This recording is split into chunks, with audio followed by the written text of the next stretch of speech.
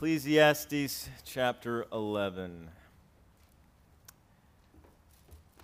Remember the Alamo. Remember Pearl Harbor. Never forget 9/11.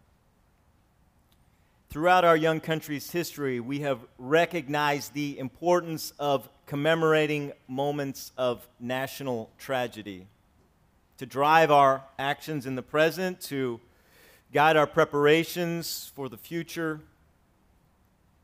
On November 19th, 1863, President Abraham Lincoln stood at Soldiers National Cemetery in Gettysburg, Pennsylvania, spoke these words. 77 years ago, our forefathers brought forth on this continent a new nation conceived in liberty, dedicated to the proposition that all men are created equal. Amen. Words that we continue to remember and commemorate to this day. When the United States finally abolished slavery, it was not the first world power to do so, but it was the fastest to do so.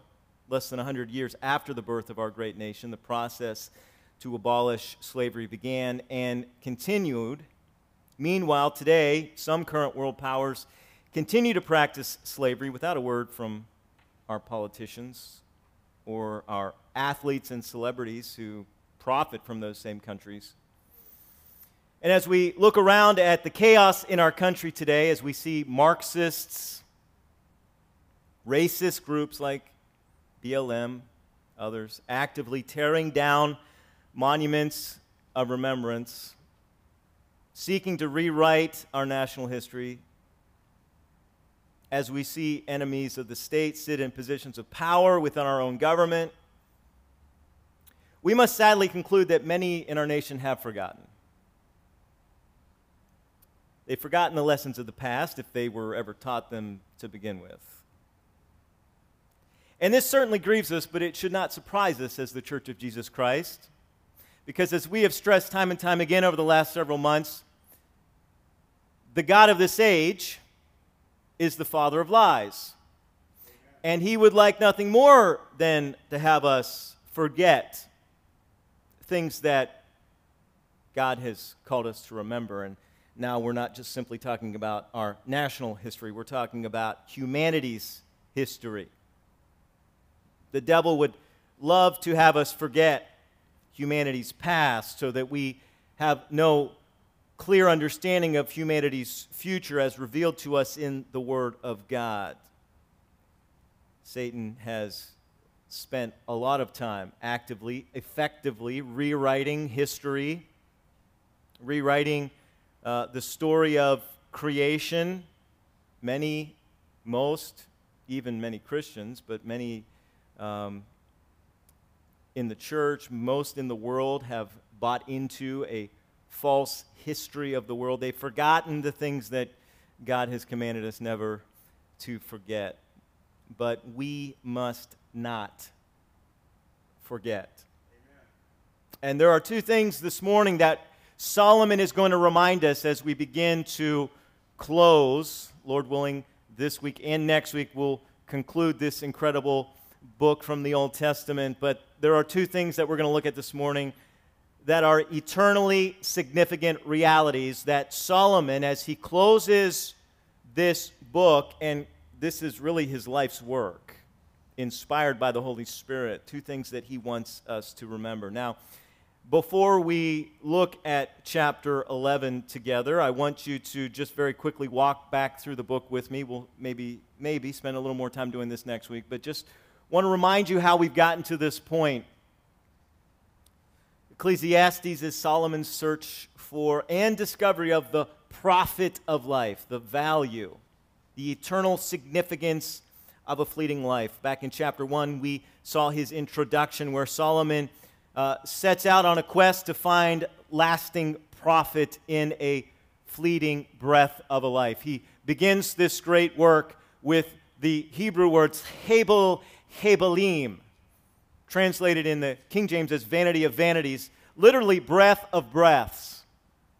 Everything, Solomon says, is a breath. Life is fleeting. How can we find eternal significance in a fleeting life? Chapter 2, he gives us his research methods, his initial feedback, and we read about his failures and his frustration, but he ends the chapter with renewed faith because he discovers the meaning of life.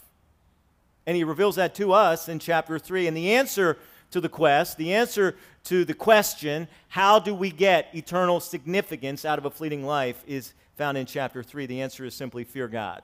Amen. Fear before him. Life comes in seasons. Each season has a purpose. We don't always understand the purpose while we're going through it, but every season of life, God tells us, has a purpose. Beauty fades in this world. Questions remain. We don't have all of our questions answered in this life. There are questions that likely we will not have answered for us even in eternity. Not that we will care when we're in the presence of our Lord and Savior and in the eternal state, but in this life, pleasures are brief. Our insights are limited. Travail, Solomon reminds us, is inevitable, but through all of that, we can find significance if we will fear God.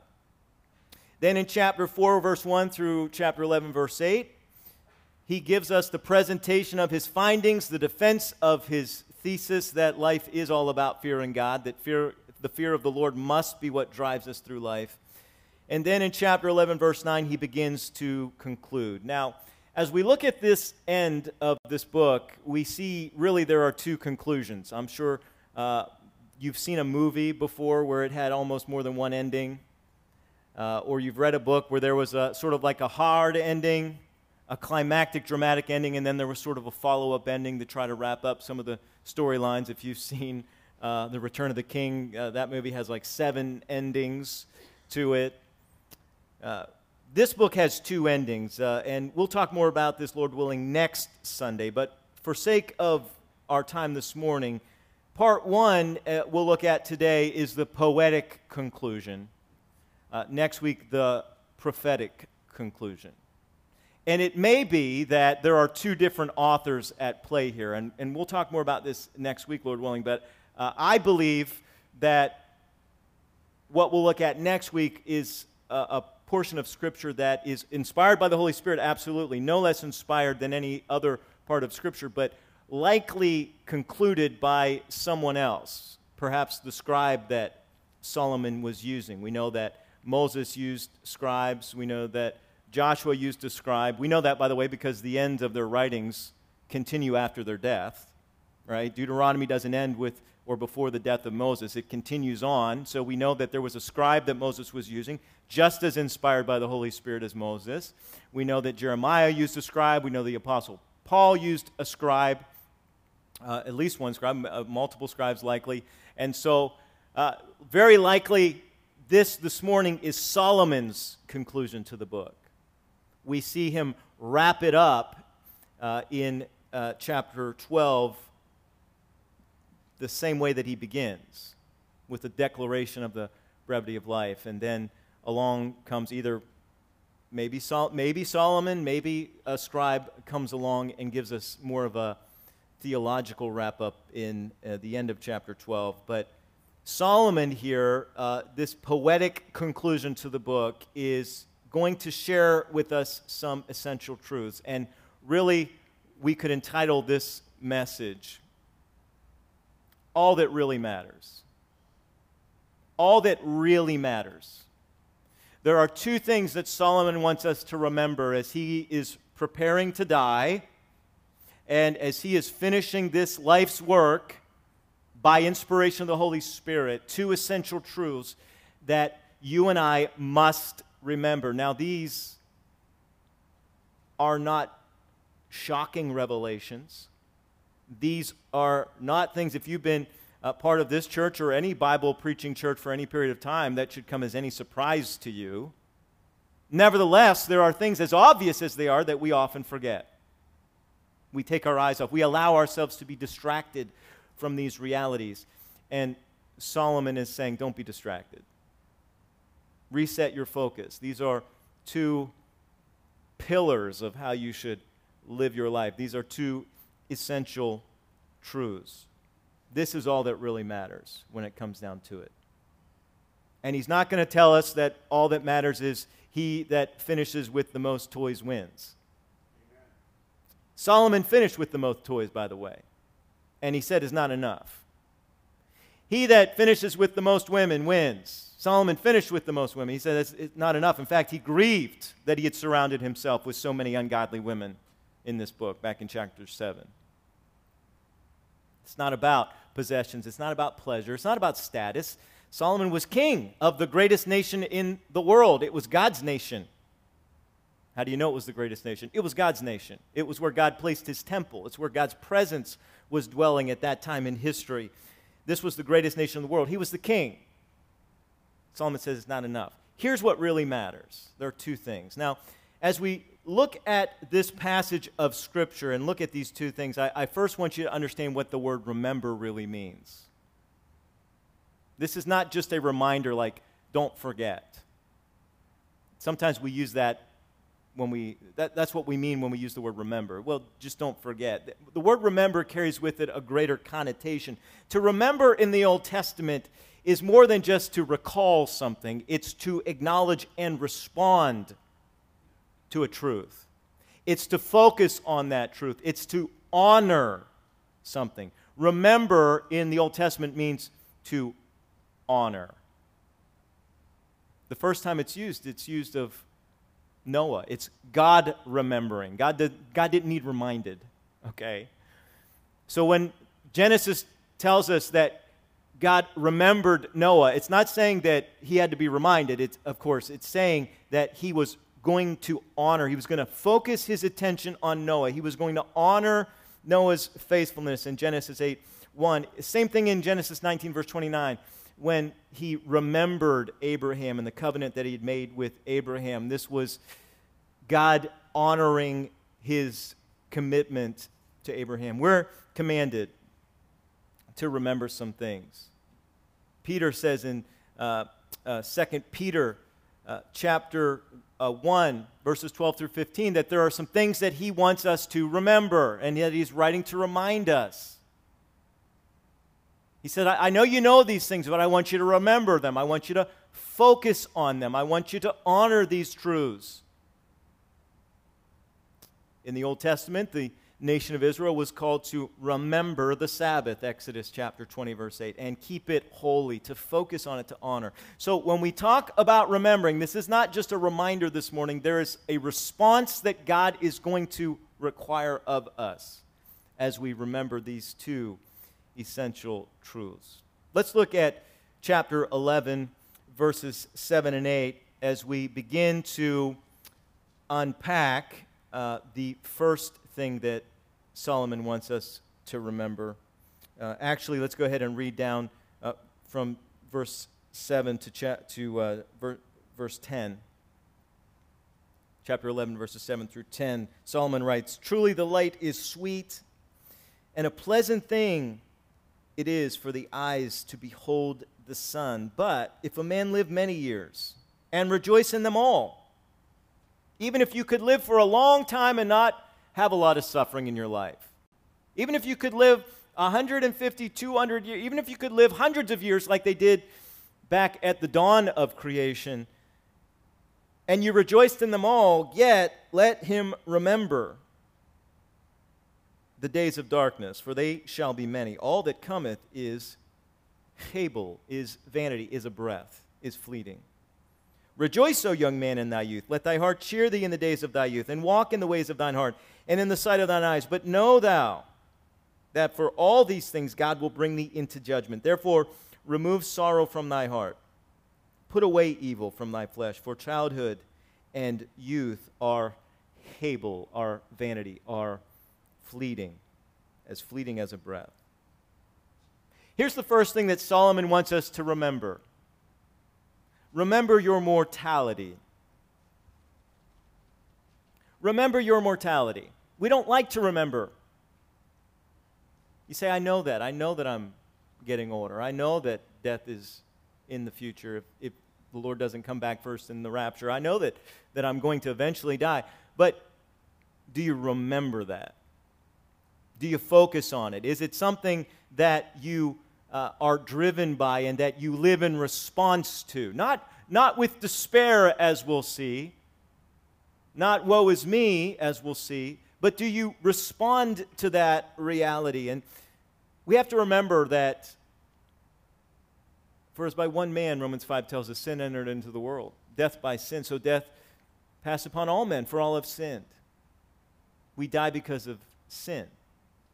We die because of sin, and we live in a sinful world, and we are sinful people. All of us sin. And so life has great beauty. Life is so wonderful. It's such a gift from God. He says it that way. Truly the light is sweet and a pleasant thing for the eyes to behold the sun. The word that he uses here is the word that he's used throughout this book, the Hebrew word tob, which means beautiful, excellent. Life has incredible beauty. Remember what he told us back in chapter 3. He has made everything beautiful in its time. We saw in chapter 7 how to live the beautiful life, how to live a life of beauty and excellence in his sight. God wants you to enjoy the beauty that he's given you in this life.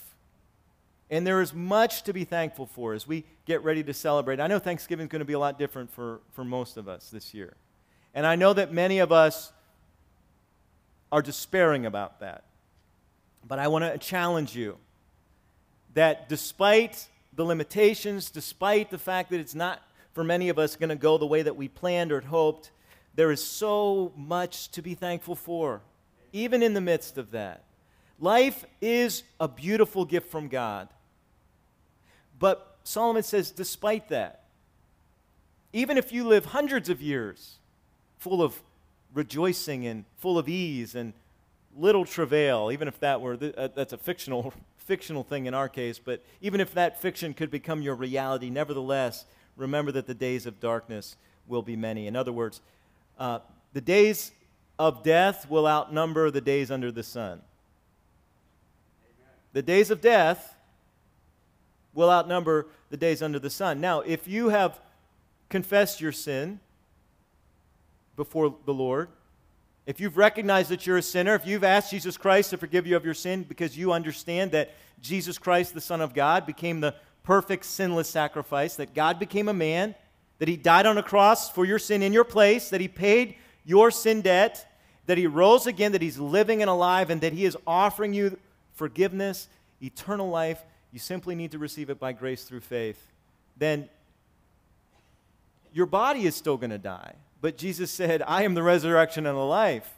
And he that believeth in me, though he were dead, yet shall he live. And so our hope is not darkness in a casket somewhere until Jesus comes back. Our hope is absent from the body, present with the Lord. Nevertheless, that's going to be a lot longer experience than any kind of life that we live here and now, and we need to remember that. We make so much about this life, but it's the next life that really matters. And that's what Solomon is saying here. Remember your mortality. Remember that the days of death will outnumber the days that we have in this life and everything that's coming, and even that transitional period. Solomon's been dead for thousands of years, but even that separation from his body will be a breath compared to eternity. When his name is called and Christ raises him from the dead and he gets to experience heaven with us, everything that we face until that moment when either we come back with the Lord or when that trumpet sounds, voice of the archangel, trump of God, dead in Christ will rise first, and then we which are alive and remain will be caught up together with them. From that moment on, everything is permanent. But until then, everything's temporary. So remember your mortality. Now, how do we respond to that? If I'm truly going to remember that, Solomon, if I'm going to truly remember that, Pastor DJ, how do I respond to that? Solomon gives us 5 things that we have to do with the life that we have.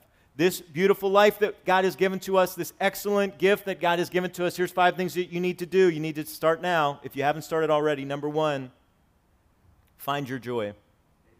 Find your joy. Rejoice, verse 9, O young man, in thy youth. Let thy heart cheer thee in the days of thy youth. Do you know why we get excited about things? Do you know why we love to be loved? Do you know why we get pleasure at all? Because God has created us to experience those things. Now, because of sin, life is tainted. Because of sin, life comes with pain as well. Because of sin. And there's a day coming when that sin will be removed and we won't have to worry. There's a day coming when He's going to wipe away every tear. And there will be no more pain, neither sorrow nor crying. Right? That day's coming. But even before we get there, God says, find your joy. God wants your heart to cheer you. God doesn't want you to live a life of woe is me and I'm going to die someday, so I'm not going to enjoy the life that I have. That's not spiritual. That's not spiritual. God wants you to find your joy. Every breath is a gift, so enjoy the gift that God has given to you. Do you understand? The joy of the Lord is not optional for a Christian. Now, yes, of course we go through seasons. We go through seasons of grief. We go through seasons of loss. We go through seasons of questioning God. That's Ecclesiastes chapter 3. But we're not to dwell there. God wants us to experience the seasons of blessing as well.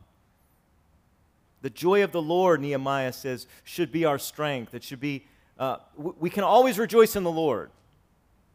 And Paul tells us that one of the evidence that the Holy Spirit is filling us and leading us and at work in our life is joy. Amen.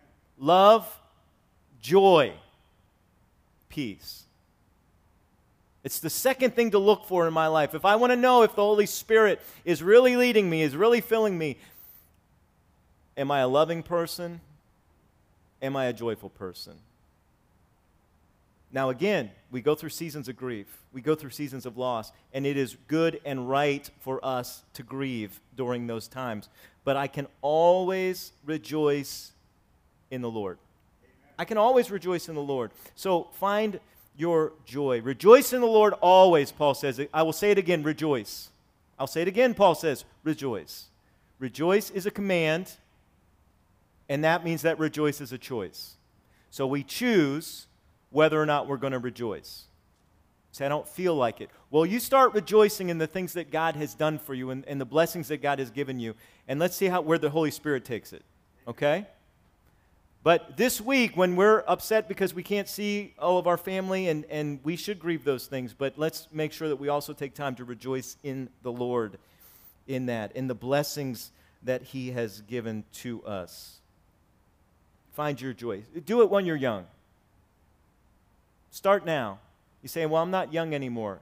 Is this message even going to apply to me? Listen, start now. Start with the time that you have.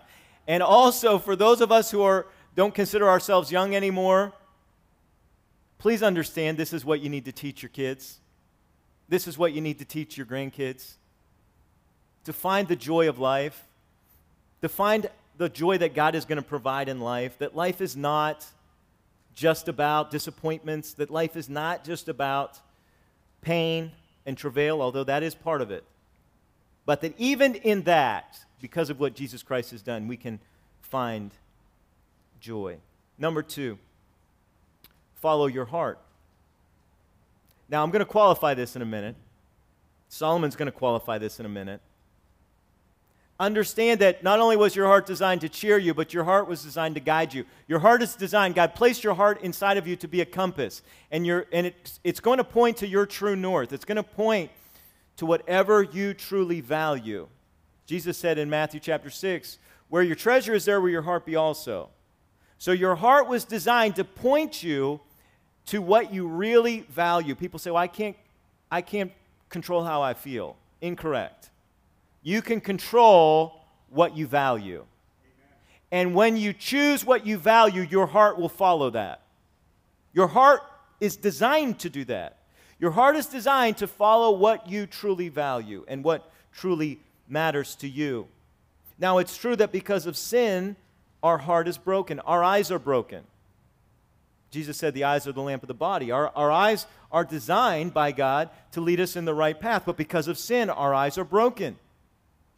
Our eyes lead us in the wrong direction. Our heart points us in the wrong direction. Because of sin, we value the wrong things.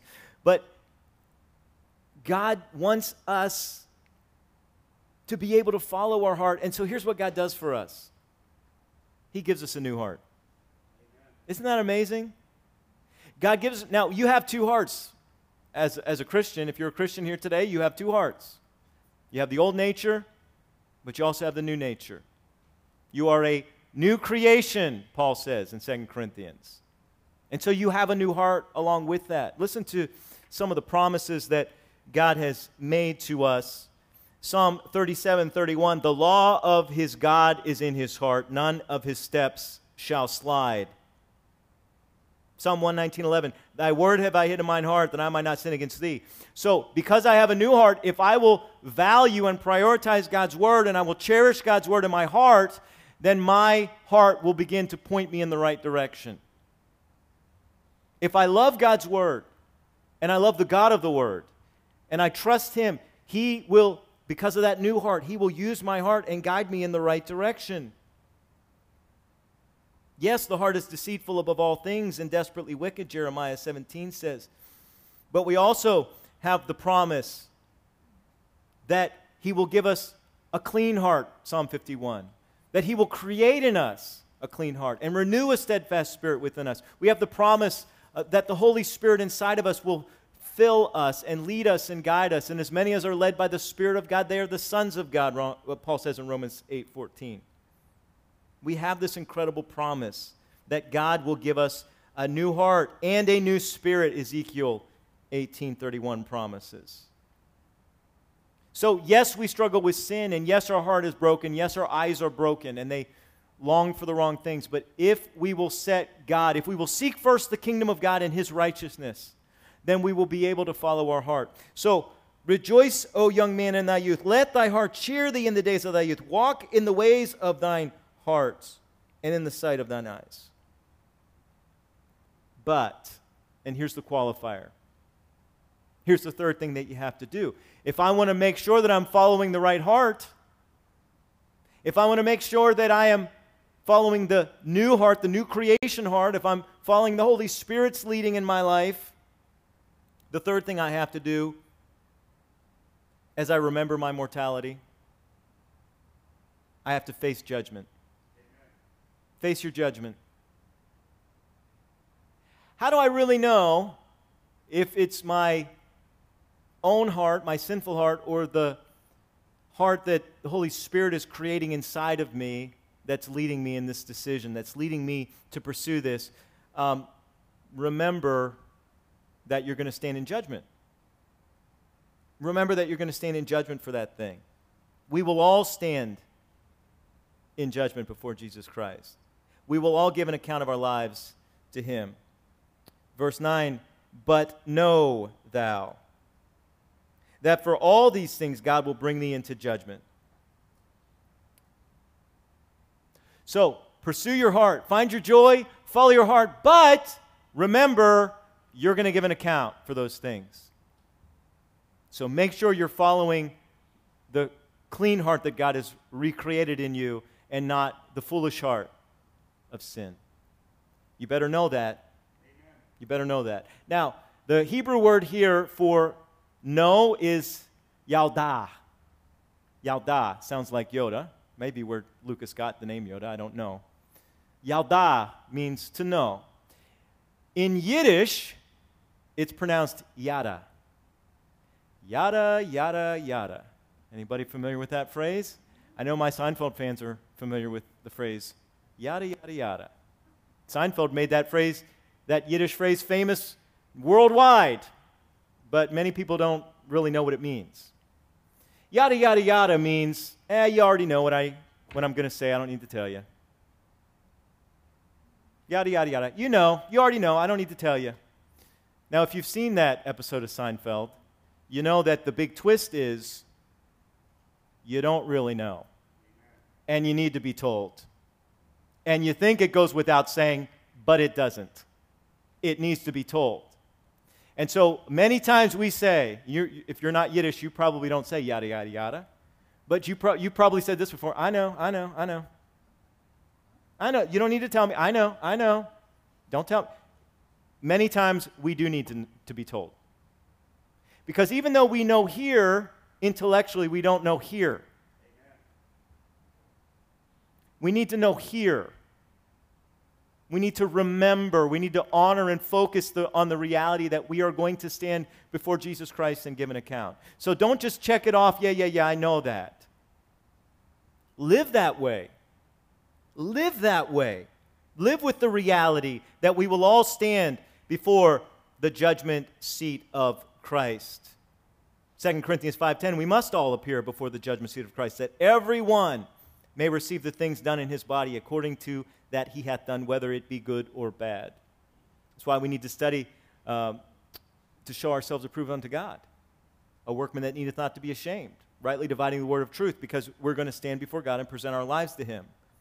So face the reality of your judgment. It is appointed unto man to die once, Hebrews says, but after this the judgment. So we will all face judgment. So if I'm going to remember my mortality, find your joy, follow your heart, but qualify those things by facing your judgment.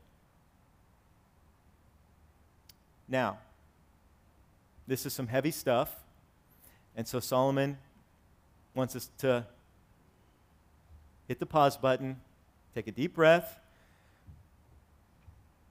and here's the fourth thing he says you need to do. You need to forget your failures. Amen. You need to forget your failures. Don't carry the burdens of your regrets. Now, that's only possible if you're a child of God and you are recognizing and focusing on the cross of Jesus Christ and the resurrection of Jesus Christ. Because when you recognize that Jesus Christ has paid for my sin on the cross, and that he rose from the dead, and when he rose from the dead, he didn't bring those sins with him out of that tomb. Those sins are dead and paid for. They're gone.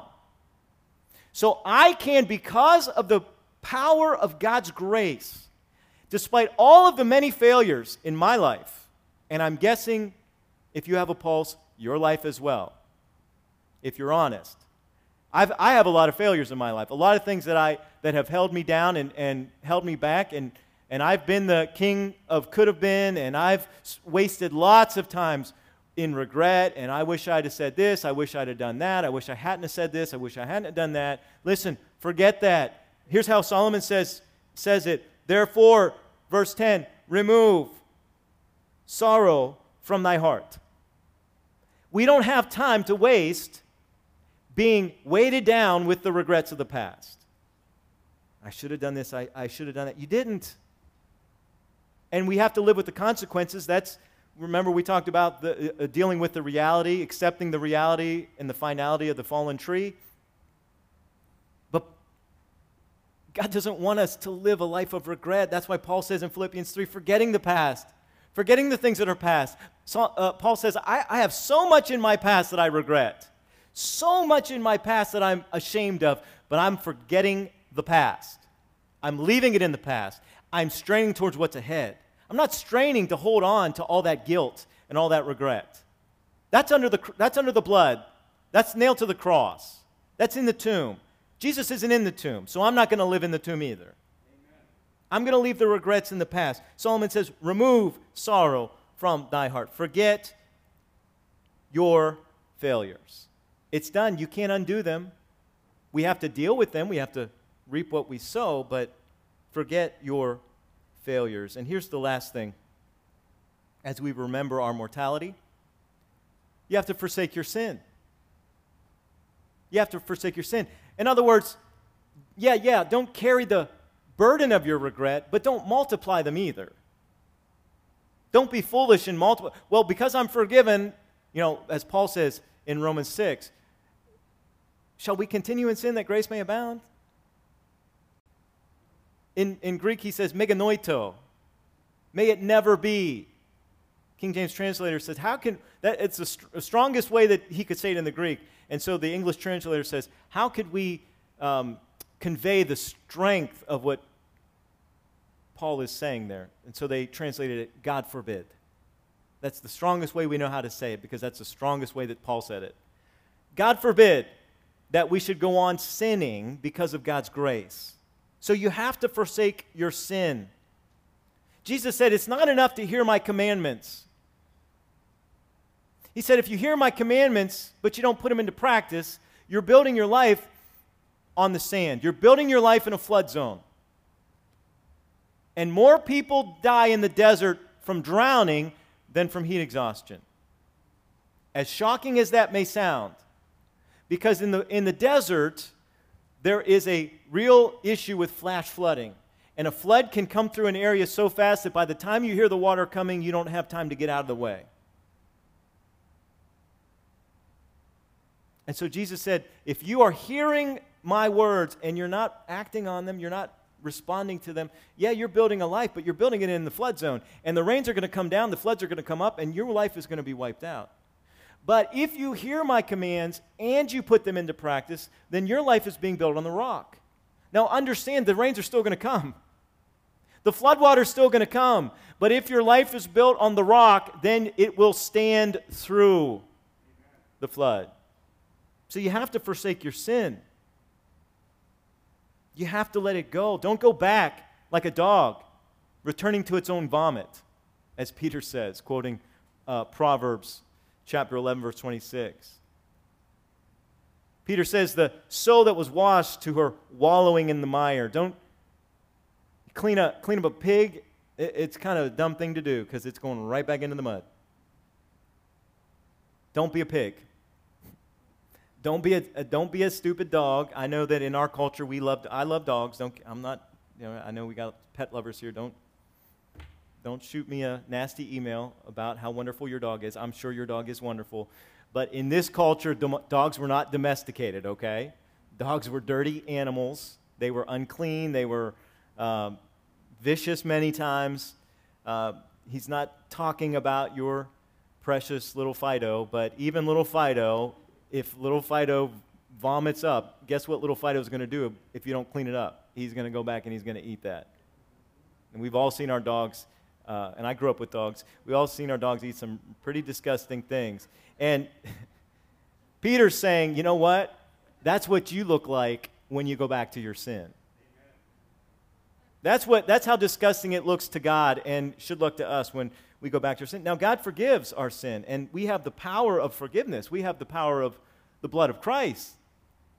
And if we confess our sins, John says he's faithful and just to forgive us our sins. But understand that we still need to mortify the flesh. We need to forsake our sins. Jesus said, if you love me, keep my commandments. So we can do that by the grace of God. So remember your mortality today. How do I remember that? Find your joy, follow your heart, but recognize you're going to face judgment for whatever it is that you're doing, whatever it is you're pursuing. When you make a mistake, move on. But don't keep making the same mistake. Forsake that sin. Now, he concludes this portion by saying, childhood and youth are Hebel. Childhood and youth are fleeting. Childhood and youth are momentary. I'm 47 years old. I can't believe I'm 47 years old. How did I turn 40? What happened that all of a sudden I'm 47 years old? I mean, I think I shared this with you a few weeks ago, but the other day a couple weeks ago now, I was driving on the interstate, and all of a song came on, and all of a sudden I was 18 again in my head, and it was like last week that I'm driving that road and listening to that song, and I thought, where does time go? That's almost 30 years ago. A moment, a breath. So we better start today, remembering that we're going to stand before Jesus Christ and give an account. And so we better start today making the most of the life, the blessings, the joy that God has given us. Here's the second thing we need to remember. Remember your mortality. and remember your Creator. Remember your Creator now. Look at chapter 12 with me. Remember now thy Creator in the days of thy youth, while the evil days come not, nor the years draw nigh, when thou shalt say, I have no pleasure in them. Now, understand that when we talk about our Creator, we are talking about Jesus Christ, our Creator. Solomon didn't understand God the way that we do. Even though Solomon was divinely inspired by the Holy Spirit, Messiah hadn't come yet. Solomon saw Messiah in shadows and pictures and types, as Hebrews says, as Paul says in his epistles. We look back historically on Messiah revealed. But make no mistakes, Jesus Christ is the one we are to remember. Deuteronomy 8:18, but thou shalt remember the Lord thy God, for it is he that giveth thee power to get wealth, that he may establish his covenant which he sware unto thy fathers, as it is this day. Colossians 1:16, for by him, speaking of Jesus Christ, were all things created that are in heaven and that are in earth, visible and invisible, whether they be thrones or dominions or principalities or powers. All things were created by him and for him. He is our Creator. And Solomon says, remember now thy Creator in the days of thy youth. Now, let me give you 3 reasons. Now, 3 reasons. Solomon says, remember now thy Creator. That means you are a creation. You are a creation. And a creator creates something for a purpose. If you have been created by a creator, don't think that you are the one creation that doesn't have a purpose. You see his creation all around you. You see the majesty of his, and the glory of his creation all around you. Everything has a purpose. So do you. You have a purpose. You were created. You were given specific gifts that I was not given. You're given opportunities that I have not been given. And you're given those things for a reason. Remember, God called Moses at the burning bush. Moses didn't want to go. Moses didn't want to live out his purpose for what he had been created. But God, I don't speak well. God, you want me to be a speaker, a leader? I don't speak well. God says, who gave you your mouth? What are you talking to me about? You can't talk. And by the way, I've already taken care of that. I'm going to send your brother with you, Aaron, because he's got an eloquent voice. God created you for a purpose. He knows what limitations you have. He knows what gifts you have.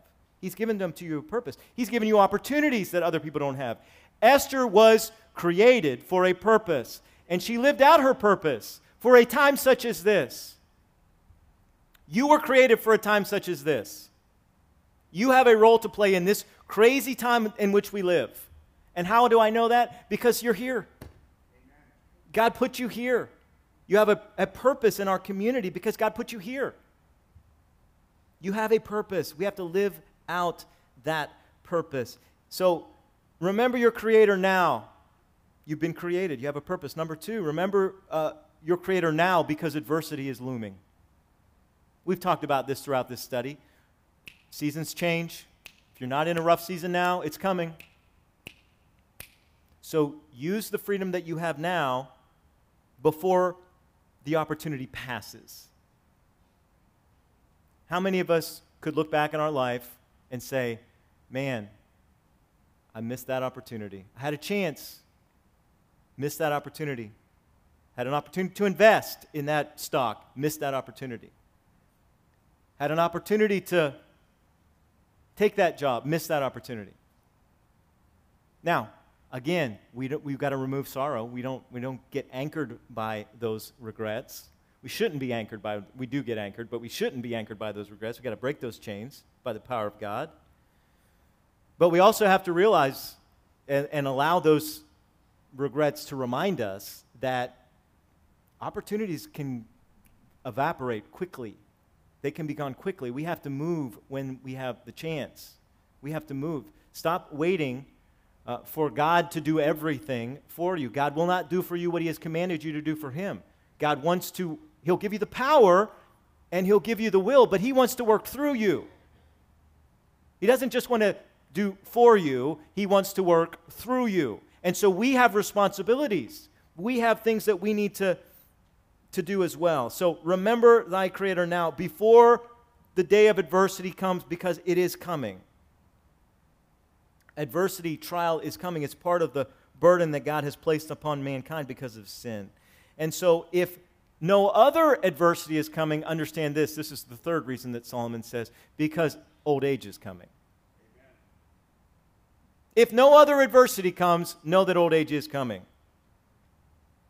And old age, and I've seen this in the lives of my grandparents, all of whom are now with the Lord, it will severely limit your ability to serve God.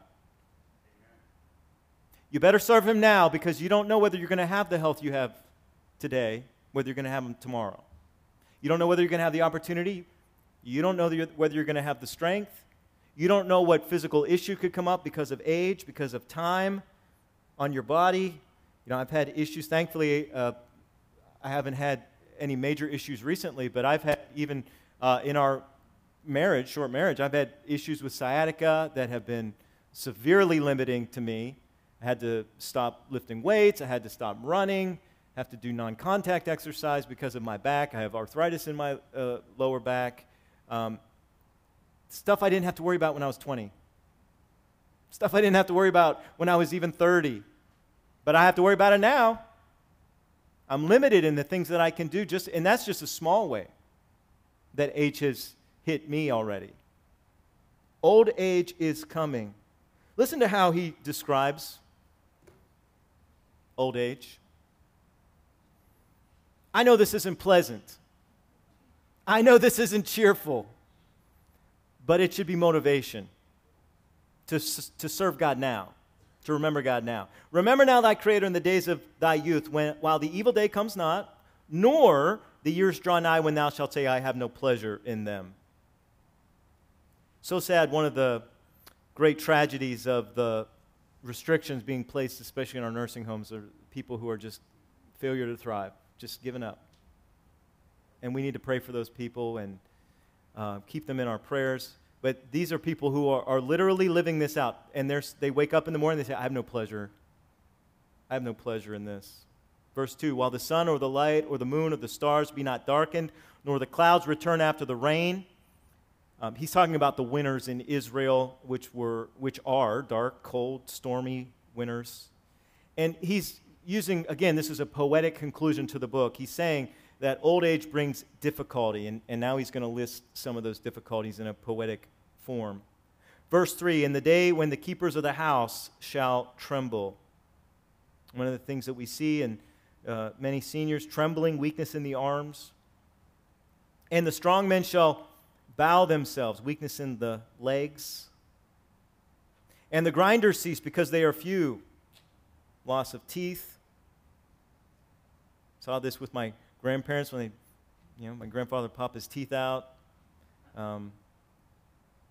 Those that look out of the windows be darkened. In other words, declining eyesight. This really impacted my grandmother, who kept driving after she should not have been driving, and she hit a car, and empty parked car, and it was not her fault.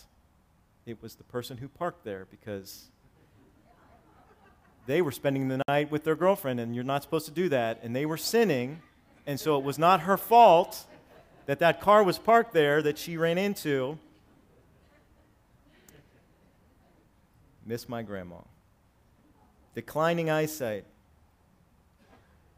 How many times I walk into the kitchen? Hey, Grandma.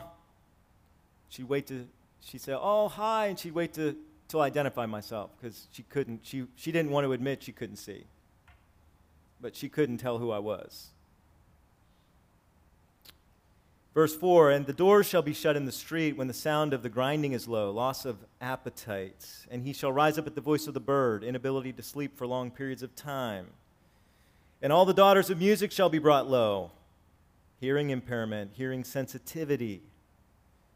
At one of my other churches, we had some some seniors who had some real issues with hearing sensitivity, and we want to be respectful of that and responsive to that, but they would sit every Sunday, they would sit right below the speaker, and they'd sit right below the speaker so they could hear better, but then the music was too loud, and it became this constant back and forth, and trying to be sensitive, but also trying to help them understand that other people need to be able to hear the music who aren't sitting right under the speaker. Verse 5, also when they shall be afraid of that which is high, fears shall be in the way. There's a real fear of and danger of falling when you get older.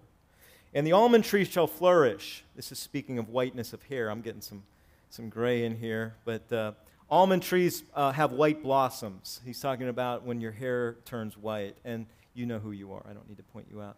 And the grasshopper shall be a burden.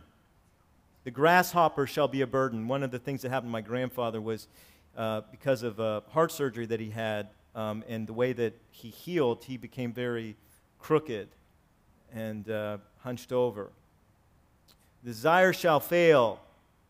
Physical desires have increasingly diminished returns the older that you get. Because man goeth to his long home, and the mourners go about the street, or ever the silver cord be loosed, or the golden bowl be broken, or the pitcher be broken at the fountain, or the wheel broken at the cistern. Note his emphasis here on the beauty of life, on the form of life, that even in death there is beauty, but it is a brokenness of beauty. Then shall the dust return to the earth as it was, and the spirit shall return unto God who gave it. Vanity of vanities, saith the preacher, all is vanity. Here's the last thing you need to remember about remembering thy Creator. You say, I'm not young anymore. Then get this. Remember before it's too late. Amen. Because someday it will be too late. And you're not guaranteed tomorrow any more than I am. So remember thy Creator before it's too late. When the silver cord be loosed, and it can happen, you can see it coming from a distance, or it can happen in a moment. One of my closest friends passed away a few years ago, went out running, did not make it home. He thought he was the healthiest of his life. And in a moment, he was with Jesus. Now, thankfully, he is with Jesus. But don't wait until it's too late. Remember your Creator now. Remember now and live life with urgency. Vanity of vanities, verse 8 saith the preacher, vanity of vanities, all is vanity. Habel, Habelim, all is Habel. Everything is a breath. Everything is fleeting. So you need to remember your Creator now. So let me ask you two questions as we close. Have you trusted in Christ as your Savior? He's your Creator. He created you for a purpose. Have you trusted in Him for your forgiveness of sins? Have you trusted in Him for salvation? Have you confessed your sin and received Him as the only way to be forgiven, as the only way to the Father? Jesus said, I am the way, the truth, the life. No man comes to the Father except by me. The only way we can be saved is through confessing our sin, trusting in Christ's forgiveness for our sin and His resurrection. If you haven't done that, will you do that today? We're going to sing a song here in just a moment. We're going to give you a chance to respond. If you're watching, have you done that? Will you do that today? Trust Him as your Savior? For those of us who have, are you living for Him?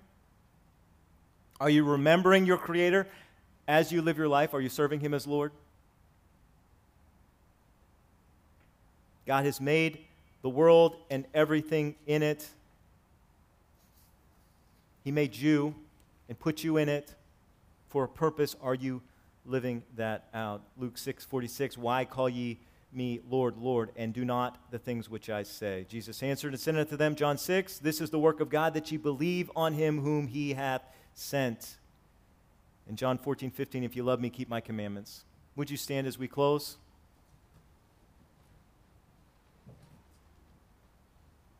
Have you received Him? Are you serving Him?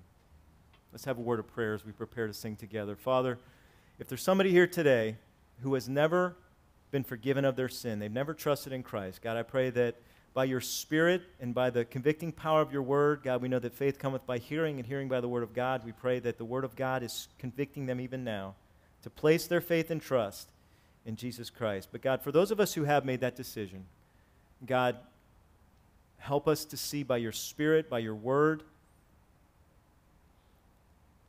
if we're really living in remembrance of these two essential truths, or if we're allowing the devil to distract us.